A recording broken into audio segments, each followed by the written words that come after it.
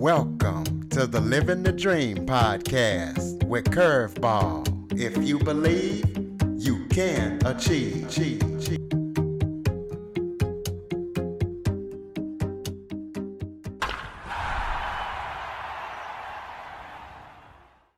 Welcome to the Living the Dream with Curveball podcast, a show where I interview guests that teach, motivate, and inspire.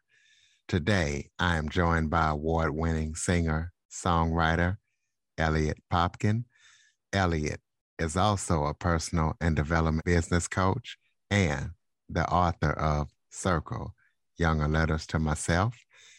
Not only has he written his own songs, but he has also written songs for other artists, for films, television, and commercials. So we're going to have him to tell his story and talk about his career and how he got to where he is today. Elliot Popkin, thank you so much for joining me today. Thank you for having me. Why don't you start off by telling everybody a little bit about yourself? Sure. I grew up in a small town, Newton, Massachusetts, which was about 20 minutes outside of Boston. And as the book kind of entails, my childhood it did have its share of challenges. My father was an addict and was physically abusive to me for most of my childhood. My mom passed from cancer when I was 15. So I think and she had battled that for many years. I think a lot of the life lessons we would hope to have growing up and a lot of the affection from parents, et cetera, I just didn't receive those things. So as a teenager and young adult, I kind of really struggled. That's the simplest way to say it. I found it very hard to trust people and build relationships. I showed a lot of promise in the music industry as a songwriter, and I kind of fumbled my way, I would say, through life initially. Well, let's talk about how you got into singing and songwriting. Yeah, I think as a young child, I was just always fascinated by anything I would hear on TV. Back in the day, we called them records. I am that old that I remember records. And I think for me, music was really my safe place. It was kind of my secret little hideaway gift that I would sing by myself for hours and hours every day and just leave the house. And I think music was really what saved me in my childhood. Well, I remember records too. So two old guys chatting. Yep. So what was your big break, or how did you get noticed? How did you get everything turned around? Well, I think the first time I sang on stage, I sang a solo in our senior show. And I think I surprised a lot of people, including myself, just with my ability to naturally sing. And I ended up auditioning to get into Berklee College of Music, which is in downtown Boston. So I grew up only about 25 minutes away from the school, but it does attract musicians and writers from all over the world. It's a wonderful school. And I auditioned and I got in on my audition. And that was the moment where I realized, oh my goodness, I think I might really have something here. And I spent the next 3 years learning about songwriting, and I felt very green as a musician. You know, there were people there that have been training since they were 3 and 4 years old. But I enjoyed that environment so much. And then soon after that, I recorded my first album as a singer-songwriter. Well, you say you learned about songwriting. I mean, my question would be, what is there to know about songwriting? I used to be a former hip hop artist, and I never had any of the training you have. So what do they teach you about songwriting? What is there to know? Oh, okay. I did not know you were a hip hop artist. Well, I think what I learned a lot about lyric writing and how to structure songs. And I learned about the relationship between the melody and the harmony and the lyrics. And I think with all the fundamentals I learned, I think each of us as creatives, as artists, we kind of find our own style and our own way of saying things. But I think the foundation of what I learned there was really helpful for me. Well, let's talk about you've written for films, television, commercials, as well as other artists. So talk about some of the films that you've worked on, television, commercials and artists that you've had the opportunity to work with during your career? Yeah, I think one of the greatest things as a songwriter is when you create a song, you don't necessarily know what's going to happen, who it's going to go to, or what project. And then even when an artist records it, they might record it in a way different than what you would expect or what you envisioned as a writer. So it is kind of like you got to let go of the process a bit. And I actually enjoy that, seeing what each artist will do with a song. Most recently, in the last few years, I had a song that was in a Bank of America commercial. I had a few songs hit close to the top of the charts on various iTunes charts. Artist named Ronan Park in the UK. I just released a song myself earlier this year, and it was actually the highest debut of my career. That hit number 29 on the iTunes chart. And so I think it is really fun for me as a creative to see what happens with each song and where it goes. Well, tell us what kind of music you do, what genre of music, what you consider yourself. My own stuff, for me as an artist, I definitely consider myself a folk artist, like a singer-songwriter similar to James Taylor or Tracy Chapman, Mary Chapin Carpenter. When I write for other artists or songs for films or TV shows or commercials, I typically write in pop, country, and R&B. I love all those genres of music, especially like Tracy Chapman. Oh my goodness, I love her too. Well, tell us about your book. What made you write your book, and what can listeners expect when they read your book? So the book Circle is certainly about my life. At the end of each chapter, I write a letter to that version of myself, telling that younger version of me everything I would have wanted to hear at the time. And as I mentioned, I did struggle a lot through childhood and as a young adult. And it got to the point, I would say in my mid-30s, where I was so frustrated with where I was at in life. I was really disillusioned with my career, was probably in the worst shape of my life. On paper, I had lost everything. You know, I had lost properties and car repossessions, and my credit score took a nosedive. And I was walking home from the bus one night, and I kind of just yelled out to God, like, do I have to lose everything to get to focus on you, to get your attention? And God's like, well, do you? And that was a funny moment, because I thought, you know, I think we each have an idea of what God, for your listeners, the universe, whatever it is that each of us believes in, how the universe would respond to us. And when God didn't have this big booming voice, like, my son on the mountain looking down on you. And when God just talked like one of my friends, like, well, do you, when are you going to concentrate on me? I thought that was very interesting. And then I said, I think I'm afraid to earn money again, because I think I'm just going to make another mistake with it. And once I said that out loud, I realized that I was letting my past dictate what my future was going to be. And I realized I had been doing that for my entire life. And it was a very powerful revelation. And I literally went home very excited, and I wrote the book in about 4 days. Speaking of letting your past dictate your future, what advice would you give to someone about making peace with their past and not letting it dictate their future? Yes, indeed. That's an amazing question. I think one of the things that has been so helpful for me was to allow myself to just be the best version of me that I could be, to be the best Elliot that I could be.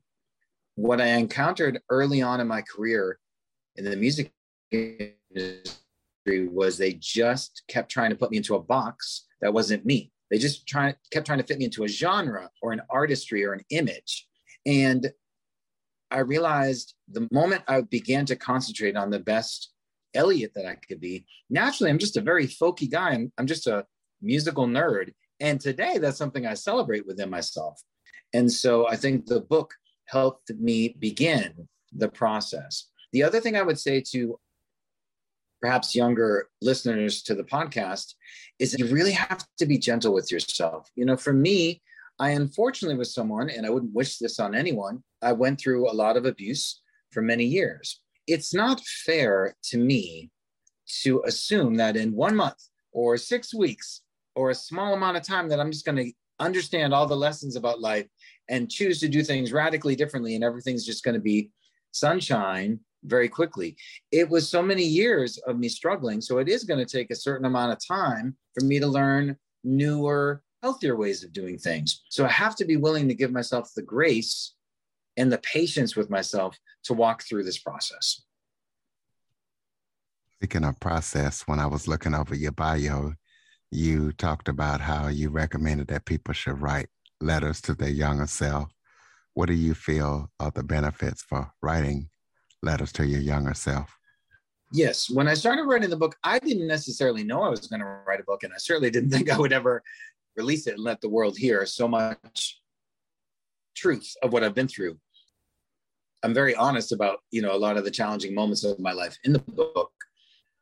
One of the things that was a pleasant surprise to me in writing the letters to myself was, you might think, I'm a 35-year-old man, or I'm 47.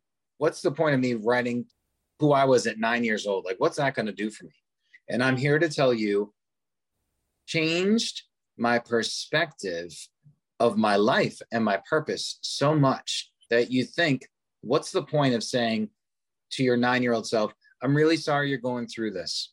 It gets better. You don't understand why you're going through what you're going through, but I promise you one day you're going to know. So just stay as positive and healthy and shine through life as you can. Saying those things to the younger version of myself, I literally felt so much of the weight begin to lift. I had no idea I had been hanging on to so much anger and resentment, hatred in my heart and in my spirit. And here's the thing, my father has since passed away. You can be angry at someone, but at some point in your life, the only person that is hurting is you. And I didn't want to have this weight on my life anymore. Really, the book for me, it was my first attempt at knowing what freedom feels like. I'm going to throw a phrase at you, and I want you to tell me what it means to you. Okay. Saying no to being best friends with mediocrity. Yes, I would refer to that as my 20s and my 30s and some of my 40s. I legit I've learned a lot about energy and vibration in life. And if I want to stay the same in life, I have to make a conscious effort every single day to hang around the same negative people, to keep myself small, to keep myself unhappy. And what I've learned is if I want to lift myself up, I need the willingness myself to make changes in life to do so. And I have to say no to all those negative forces, many of which I will say humbly, I created myself in my life. Once the abuse stopped, it was me who kept treating me really poorly. And having the courage to say no to those negative things, it is like a butterfly beginning. Tell us about any current upcoming projects that you're working on that people need to know about. Well, I was really inspired by the recent songs I just released and the success that it had. So I'm working on an album, which should be out early next year. And I am really going to enjoy touring most of next year for that, in support of that. I actually love touring. I love performing and meeting fans. And the book is starting to get some wonderful reviews. I'd like to tour in support of the book as well. So I assume next year will be just a bunch of touring and talking about the book and the songs. And I'm starting to gain interest as a speaker myself, a motivational speaker. So I think to be able to share all those facets with an audience, I'm very excited to be able to do that. Well, when I bring musicians on the show, I like to kind of put them on the spot, let them showcase their talent. So why don't you give us a little bit of a cappella of maybe one of your favorite songs or your top songs? Let the listeners kind of hear it. Oh my goodness, I didn't know you were going to do that. Let's see, one of the 2 songs that I released very recently. I'm a fighter. I have built this wall around my heart. I was lighter, like a feather, breathe, and not just stop. There you go. Ladies and gentlemen, it sounds like Shawn Mendes. That was good. I like that. Oh my goodness, that's a compliment. Like that. Give us your contact information. Tell us where we can listen to your music. Are you going by your real name or stage name, let us know. Give us the social media link so we can connect with you. Yes, thank you. Actually, everything is just my name. It's my real name. There's one website and one Instagram and one Facebook. It's all Elliot Popkin. So it's Elliot with one of everything, Eliot. And my last name is Popkin. It's like Pop King, like Michael Jackson, King of Pop, without the G at the end. So Popkin, Popkin. So it's just ElliotPopkin.com. And I am Elliot Popkin on Instagram and on Facebook too. Right. And I imagine that your music is available on all the streaming platforms. It is. It's available everywhere that music can be streamed. Absolutely. Go ahead and give us some final thoughts to close it out. I know that, like you said, you're gaining traction with motivational speaking. So give us some thoughts to close it out. I think each of us really has a divine purpose of why we're here. And I'm at that point in my life where I'm just beginning to tap into what that is. I don't look at everything that's happened to me that I'm a victim to feel bad about myself for the rest of my life. I feel that the amount of grace that I have for going through the journey that I've been through is what is part of my life purpose. So I stand tall and proud today as a man who's really just learning what freedom feels like. And it feels wonderful. Ladies and gentlemen, Elliot Popkin, be sure to check out his music. Also, like, rate, review, follow, and share this to all of your friends after listening. And Android listeners, you know what to do. Go to the Google Play Store and download the Living the Dream with Curveball Podcast app. Elliot Popkin, thank you so much for joining me today. Thank you so much for having me, and thank you to your listeners. For more information on the Living the Dream podcast, visit www.djcurveball.com. Until next time, stay focused on living the dream.